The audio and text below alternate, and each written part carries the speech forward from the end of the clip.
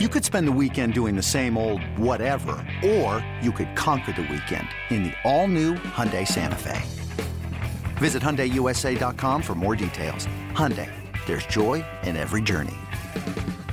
Another day is here, and you're ready for it. What to wear? Check. Breakfast, lunch, and dinner? Check. Planning for what's next and how to save for it? That's where Bank of America can help. For your financial to-dos, Bank of America has experts ready to help get you closer to your goals. Get started at one of our local financial centers or 24/7 in our mobile banking app. Find a location near you at bankofamerica.com/talktous. What would you like the power to do? Mobile banking requires downloading the app and is only available for select devices. Message and data rates may apply. Bank of America N.A., member FDIC. When you need mealtime inspiration, it's worth shopping Kroger, where you'll find over 30,000 mouth-watering choices that excite your inner foodie. And no matter what tasty choice you make, you'll enjoy our everyday low prices, plus extra ways to save, like digital coupons worth over $600 each week. You can also save up to $1 off per gallon at the pump with fuel points. More savings and more inspiring flavors make shopping Kroger worth it every time. Kroger, fresh for everyone. Fuel restrictions apply. For everything indie, for everything Colts, it's the Blue Horseshoe now. Here's your host, George Bremer and Ryan Hickey. And welcome back into the Blue Horseshoe Podcast. Ryan Hickey, George Bremer here with you. As always, make sure you download and subscribe to the Blue Horseshoe Podcast. We have a lot of content coming your way over the next few weeks and months, that is for sure. So, George, we're just talking about Chris Ballard's future because this is coming off of a great article by Zach Kiefer of The Athletic, kind of laying out basically the entire Chris Ballard so far tenure in his what's about to be sixth year here in Indy. He's 45-49-1 so far as a record, or that's his team record as him as GM. For me, again, I think Chris Ballard deserves one more year to retool this roster and kind of show what he has. My reasoning is this. Look, you get the job in 2017. Obviously, there's no Andrew Luck. You have Andrew Luck for 1 year. So basically, 5 out of 6 years as Chris Ballard's been there have been quarterback questions, quarterback concerns. You haven't had one. And for me, some of this is, I will say, he's not exactly put into practice what he's preached. But I'm at least believing in his philosophy of building the team from the outside in. Or from the inside out. Where you got to solidify the trenches, and then from there, get some, weapons for the quarterback, and you just can't get the quarterback and figure it out. The frustrating part is that while Chris Ballard's talked, I think a good talk that I believe in, we've seen just this past offseason, he's not acted on that where he had Matt Pryor left tackle opening week, and you had a right guard spot with Danny Pinto that clearly we saw after week 1, he was overmatched. Like, it wasn't hard to tell that's not a position for him where he succeeds, and that's not going to be tenable going forward. So 2 of your offensive line solutions for a unit that you talked about since you got there day one of, having it be priority were clearly, obviously, in over their head and failures from the start. Frustrating. But I think now, especially when you have a quarterback, this is going to be a quarterback-driven class, you would think. We assume, again, with the Colts, you never know, but you assume that they're going to get it. Sitting there, pick number 6. I want to give him a chance to get a quarterback. I want to see what he can do. I want to see if he's able to move up. I think this is a guy that we've seen him be aggressive before, whether it's trading back in the draft or trading a first-round pick for Forrest Buckner, trading a first-round pick or a conditional first that ended up being a first for Carson Wentz. And I want to see what his quarterback belief is when he's allowed to make the decision. Right? Like, obviously, when Andrew Luck retires, you don't have a decision on your hands. It's just he's gone. Jacoby Brissett's the guy in 2019. They got Philip Rivers, which I think it sounds like a pretty joint decision between Irsay, Ballard, and Frank Reich. It sounds like definitely Carson Wentz is more of a Frank Reich push. Clearly, Ballard had no hand in dealing Carson Wentz because that was a Jim Irsay mandate. And we'll see how much, Matt Ryan was his, let's say, pushing or not. But I just want to see, can you be able to draft a guy and I just want to give Chris Ballard, I guess, the opportunity to, if you're going to fail, at least fail with your guys instead of kind of getting pushed in a direction one way or another. I want to see, can this be the offseason where he has actual freedom to make moves? Yeah, I think it's interesting because I think one of the biggest knocks on him from the fan base is the quarterback position.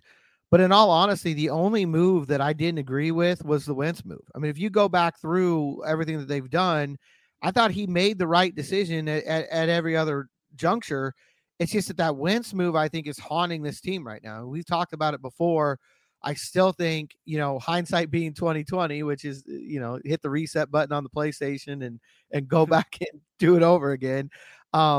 If they had just waited and been patient and traded up in the draft for Justin Fields instead, I think you're in a lot different situation right now as a franchise.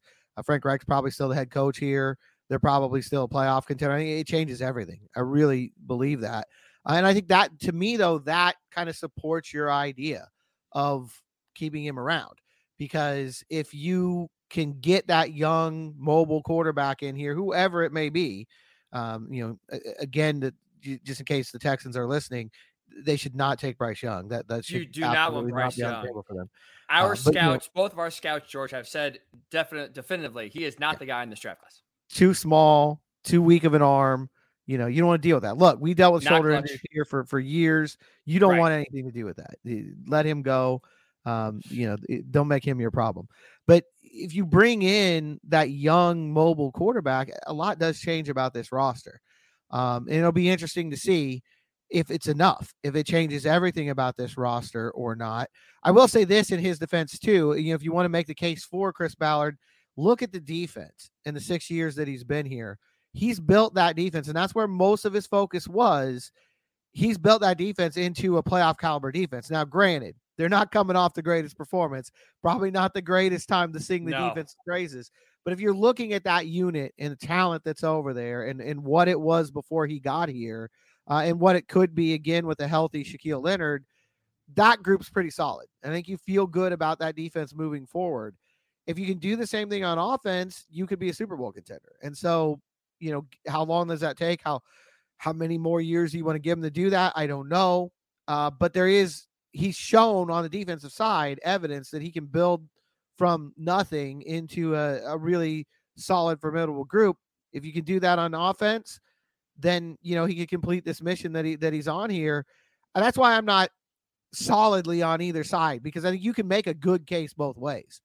My biggest issue, we just talked about this during the break off the air, this team, for whatever reason right now, is not the sum of its parts. When you look at the talent and you look at, what they should be doing on paper, it's a lot more than 4-9-1. The fact that the Titans lead this division at 7-7 is unfathomable with the roster Indy has on the roster. And so, is that Chris Ballard's fault? Is it a coaching situation? I think that's what Jim Irsay has to determine. I think he already has. I mean, he fired Frank Reich and he brought Jeff Saturday in. I think that's his thinking. I think that's why he feels like, look, this roster's better. If I get the right coach in here, I get the right quarterback in here, this team can take off. We'll see if he's right.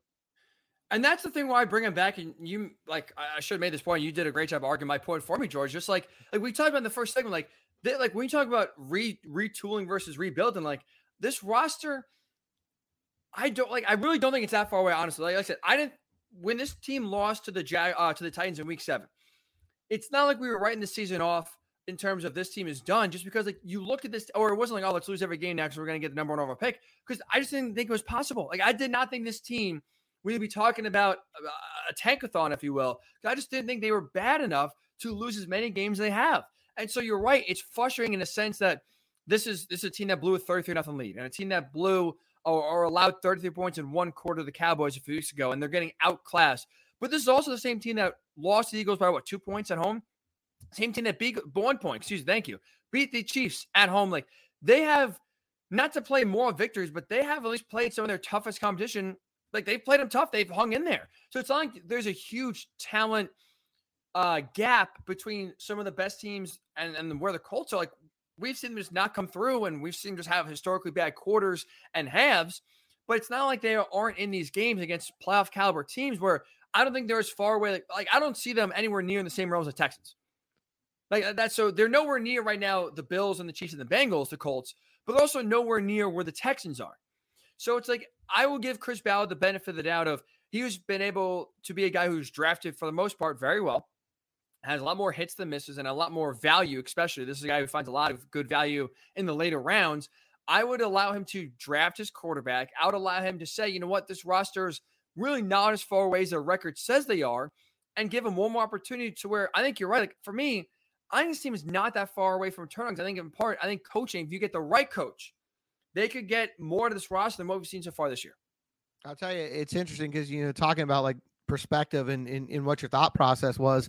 I remember walking into the stadium, the Colts are 3-2-1. I'm walking into the stadium in Nashville in that October Sunday and thinking if they win today, they could get on a little run. They could kind of, take control of this division. I really felt that way at that point. Right. And if you had asked me right then at that moment, I would have thought it was more likely they'd be 9-4-1 right now than 4-9-1. Like as I was going into the stadium. By the end of that day, I had a totally different opinion and a totally different feeling. But even then, after that loss at 3-3-1, I did not think they're going to win one of the next 6 games. That was not, or one of the next 7 games, I guess. That was not anywhere in my mindset that they would be anywhere near this situation. And so there's a lot of things that happened that led here. I think that's one of the other things about this year. I think it's dangerous in the NFL to play this game, to say what if and all the excuses. But this team has been, you had the quarterback benching. You had the firing of the offense coordinator, the firing of the head coach. There's been a lot of odd things that happened that kind of led into where they are now. And I think there's fatigue. The players were talking about it coming out of the bye, that the bye week was good for them to kind of mentally reset. And you saw that early against Minnesota. Now, of course, I think it's put them right back in the same spot that they were in. But they're human like anybody else. This is wearing on this football team. Mentally, they know they were supposed to be better this year. They know that their performances haven't been where they need to be. And I think you're seeing physical fatigue from this team, and you're seeing mental fatigue from this team. And yeah, a fresh start with a new coaching staff, with some exciting new pieces could be good enough. But I just feel like the NFL is at a point right now where you could say that about probably everybody but the Texans. Probably every other team out there feels like, if you're the Bears, what if you gave Justin Fields any help? What if your defense got to stop every once in a while? You know what I mean? They're second worst team in the league right now, record wise, but they got to feel like they're that close. I mean, Denver might be the other one that's sort of not feeling really great just because you're tied to your quarterback for a long time. It's not working out. But I think probably that leaves us with 30 of the 32 teams are probably feeling like one or two moves and they'd be a really good football team next year. You're right. I would agree. That's a dangerous game, like at least that I'm playing, and they're closer than you think, because you're right. Like, if you think that, then nothing changes or marginal changes are made, and you're kind of right back in the same situation. You're kind of spinning your wheels. So I'm hoping that at least the talent does kind of rise to the top, and this is more of a one-off bad year than anything else, than a bigger indictment on the entire roster, just a total regression. But I will, to argue against myself, George. I would say this. I think there are 2 reasons why Chris Ballard should be fired at the end of the year. Number one, I think it's obvious. If you hire Jim Harbaugh, and I'm on board, again, as a Chris Ballard, I don't say defender, but advocate for one more year, I would totally be on board if you hire Jim Harbaugh and Jim Harbaugh says, I want control. Fine, you give him control. Chris Ballard, thank you so much. See you later. I think that's, for having Jim Harbaugh be, I think, so far the number one guy in almost any Colts wish list. I think that's a guy where if he wants control, I think you do it. So that's one area where I would say, okay, I have no problem with Jim Irsay pulling the plug on Chris Ballard. The other thing, I thought Zach Kiefer did a great job outlining this in The Athletic that gives me pause, is I don't know if Jim Irsay actually trusts Chris Ballard. He, like you said, he vocally says, oh, Chris is, we're so lucky to have him. He's our guy. Of course, he's not going anywhere. He said that multiple times about Chris Ballard's future. But his actions speak differently. Like, if you look at everything that's happened so far this season, we could talk about the benching of Matt Ryan. Was that Chris Ballard's doing? Absolutely not. Starting of Sam Ehlinger, that was Jim Irsay's doing. The firing of Frank Reich, the hiring of Jeff Saturday, all Jim Irsay's doing. Basically jumping over Chris Ballard and kind of doing his own actions. So if you're Jim Irsay and you actually don't trust Chris Ballard to turn this team around, you can't bring him back. Like, you cannot bring him back. You cannot bring him back to trust him to pick another coach. You cannot bring him back to trust him to pick a quarterback, or you do it yourself. Like, if Jim Irsay is going to pick the coach, pick the quarterback, then bring in a new GM. Now, if you don't trust Chris Ballard, which I'm not sure truly if he does, because he says he does, but his actions don't reflect that, I don't know how you could bring a guy back that you don't trust to make some simple moves where you are basically kind of shadowing or basically being the de facto GM yourself. Yeah, it'll be interesting to see. I think a lot of that's frustration on Irsay's part, and we saw him with the all-in statement in the jet engine video and everything. And I think a lot of this was just frustration, which we've talked before about him sort of reacting like a fan, in some moments. And I mean, let's be honest, when you go back to the way they lost that Jacksonville game at the end of the year last year, and that embarrassing loss and all the pain that came with that, and then you go and lay an egg in Houston in week 1 and get shut out in Jacksonville in week 2, I think that set the table for the frustration to the point where when they got swept by the Titans, why I keep wanting to call the Titans the Texans today, I have no idea. But when they got swept by the Titans there in Nashville, I think it just boiled over. At that point, he was just so I don't know if that's so much a lack of, just to play devil's advocate, I don't know if it's so much a lack of faith in Chris Ballard moving forward as it was just utter frustration in the moment, and he's just going to take charge and change this season the way that it's going. And obviously he did, but probably not the way that he wanted to. The other thing that on the Harbaugh thing, sort of my take there is, I think he and Chris Ballard can work together. The question, and as you asked it, is whether Harbaugh wants that to happen. That's the part I don't know about. But I don't think that, I think a lot of fans out there are like, well, that can't work. It can't be a marriage that could happen. I don't know if I agree with that part of it, simply because Ballard's his entire MO is to include the coaches. The staff meets with the scouts. They're very involved in the offseason process, from free agents to the draft. I think that can be a coexisting situation. Now, the question always is the egos, and whether it'll be a personality clash, and ultimately whether Jim Harbaugh would come into a situation where a GM has the kind of power that Chris Ballard has had. Those need to be answered, but I don't think it's a situation that on the surface just can't work no matter what. I wonder if Chris Ballard even would want to stay, because I mean, I just keep going back to that press conference that they had when they introduced Jeff Saturday.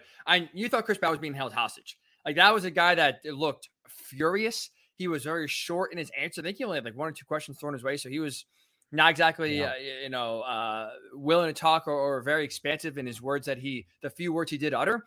And so it's like, because he obviously felt like Jim Irsay went over his head and made this move, which you're right. Jim Irsay is a very emotional man. Maybe Chris Ballard, maybe it was the right move to talk him out of it. And obviously we're seeing the results right now kind of, reap their ugly heads with a 30-0 loss or 30-0 fourth quarter to the Cowboys and a 33-0 collapse to the Vikings. So there you go. You don't hire a head coach. You play stupid games. You get stupid prizes. But I also wonder, if you're Chris Ballard, you're kind of getting dragged. You get embarrassed right now nationally with how the roster is performing in recent games, in part because of the head coach you hire in Jeff Saturday. If you bring in Jim Harbaugh, like I said, maybe they do want to work together. But Jim, maybe Jim gets a little bit more percentage of say, or maybe Jim Harbaugh has Jim Irsay's ear maybe a little bit more than Chris Ballard does. Like, I wonder if you say, you know what, screw it, just fire me then, because I don't want to have another hand tied behind my back and have my voice, while technically it matters or it's heard, it's still kind of like you have 2 guys going over his head and doing his job for him. I just wonder, No, I'm 100% with you. I think that's a really legitimate question in all of this is, where's Chris Ballard's head and how's he feeling about that 3-week stretch that was just insane? What does that make him think moving forward? And I think a lot of that would come down to, is if Jim Harbaugh is the guy, is that a Jim Irsay call or is it a Chris Ballard call? Is he the one that's looking at it and saying, because there's a lot of reasons to bring Jim Harbaugh in here. Just look at what he did in San Francisco. And I think just about, again, probably 30 of the 32 franchises would sign up for a 4-year stretch like that. There wasn't a Super Bowl title in there, but it's the only thing that was missing, Right. And so I think it's very reasonable to think that Jim Harbaugh's at the top of Chris Ballard's list. But that's the question. Again, if the head coach, if he's not going to have the say in the head coach search, I could definitely see him stepping away, because at what happened during the season, if that continues into the off season, what good is it for you as a GM? Why would anybody work under those kind of situations? So those are just things we can't answer, but I think they're really good questions, because what is the dynamic right now? I don't sense that there's a lot of tension between Irsay and Ballard in that way. They've both been open about it. There's always some pretty heated discussions between them. They have some arguments and they go back and forth. Right now, I don't think it's anything more than that. I think it's just more high profile because it's not over a free agent or a draft pick. It's over, a head coach. Who the hell's coaching the team? Never been made before, And so I think it'll be interesting to see how it all plays out, though. I do not rule out on the list of possibilities. I don't rule out anything because I've lived through this season. So I'm not going to rule out anything. But I definitely don't rule out Chris Ballard resigning on the list of possible outcomes this year. Let me ask you this to wrap up the conversation, George, about Chris Ballard's future. Do these last 3 games matter one way or another? Because I think they do. Like, honestly, I think they do. When Frank, I'll say this, at least explain my rationale. When Frank Reich was fired, I honestly thought, okay, Frank Reich's fired. There's not really doubt in my mind. Chris Ballard will be back, and he'll be the one making the next head coach call. It's like he's fired 2 or 3 coaches. This is the first head coach under the Ballard regime that's been, or second head coach, Chuck Pagano, that's been fired, right? So I really thought, okay, he'll have a chance to pick his guy. You watch how, the Dallas game goes. You watch how the Vikings game goes. And now, like you said, with Jeff Saturday's future sealed, we start looking at the GM and the guy who puts the roster together. Losing the next 3 games is absolutely what they should do. I think they'll lose at least 2. They might beat the Texans because who knows. But if you lose to the Texans, knowing how emotional Jim Irsay is, I could see him just saying right then and there, clean break, it's over, we're done. Chris, thanks for your time, but we got to move on. I think these 3 games do matter because I look at Chris Ballard's seat today a lot warmer, as someone who wants it back, a lot warmer than I did when Frank Reich was initially fired a few weeks ago. I definitely agree with that. I think when Frank Reich got fired, I would have been pretty solidly convinced that Chris Ballard was coming back. And I'm not as solidly convinced of that right now. I'm more like 60-40 probably right now. I think that week 18 game is the one that really matters.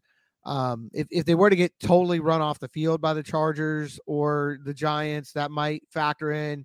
But if they lose to them the way that they've been losing most of the year with some mistakes here and there, and and the other team just making more plays down the end, I don't think that matters. But that Houston game at the end of the year, I think if you lose to the team with the number 1 draft pick in back-to-back years in the season finale, that's going to be tough. And look, Houston's been playing decent football lately. I mean, let's just be honest. They almost beat the Cowboys. They almost beat the Chiefs, took them to overtime. I don't think it's out of the realm of the possibility that Houston wins that week 18 game. Right now, if they were going to play this week, I'd probably favor Houston, in all honesty, because of how they've been playing the last couple weeks, and because of the Colts' tendency to just lay an egg in late game situations. That's the one to me that really matters. Because, again, I mean, losing to the team with the number 1 pick and back-to-back years in the season finale with an emotional owner, that could end poorly. Hey, I think you're right. Like, again, losing is going to only benefit this team. I hope they go 1-3. I really do. But I could definitely see Jim Irsay freaking out if you lose to the Texans at home, nonetheless, with like the 5 people that are there, they're going to be in the stands that day watching that game, I'm sure. When you have the 4-11-1 Colts taking on the, I don't know, 1-13-1 Texans. Holy cow. Let's move that one to prime time. I will say the one mitigating factor here is what else happens with the roster. At this moment, it doesn't look like Jonathan Taylor is going to play the rest of the year, nor should he. Absolutely shouldn't go. If they lose some more starters, I don't know. That's a good point. Like if Sam Ehlinger plays, it's less of a brutal loss than if like you're running out the same crew minus Jonathan Taylor that you had on Saturday in Minnesota. I think you're right about it. You are right. That's a good point. That could maybe be the one saving grace. Ehlinger stinks. I don't think Ballard's an Ehlinger guy, so you can kind of push that off of, hey, this is you, Jim, not me. Then liked him, wanted to play him.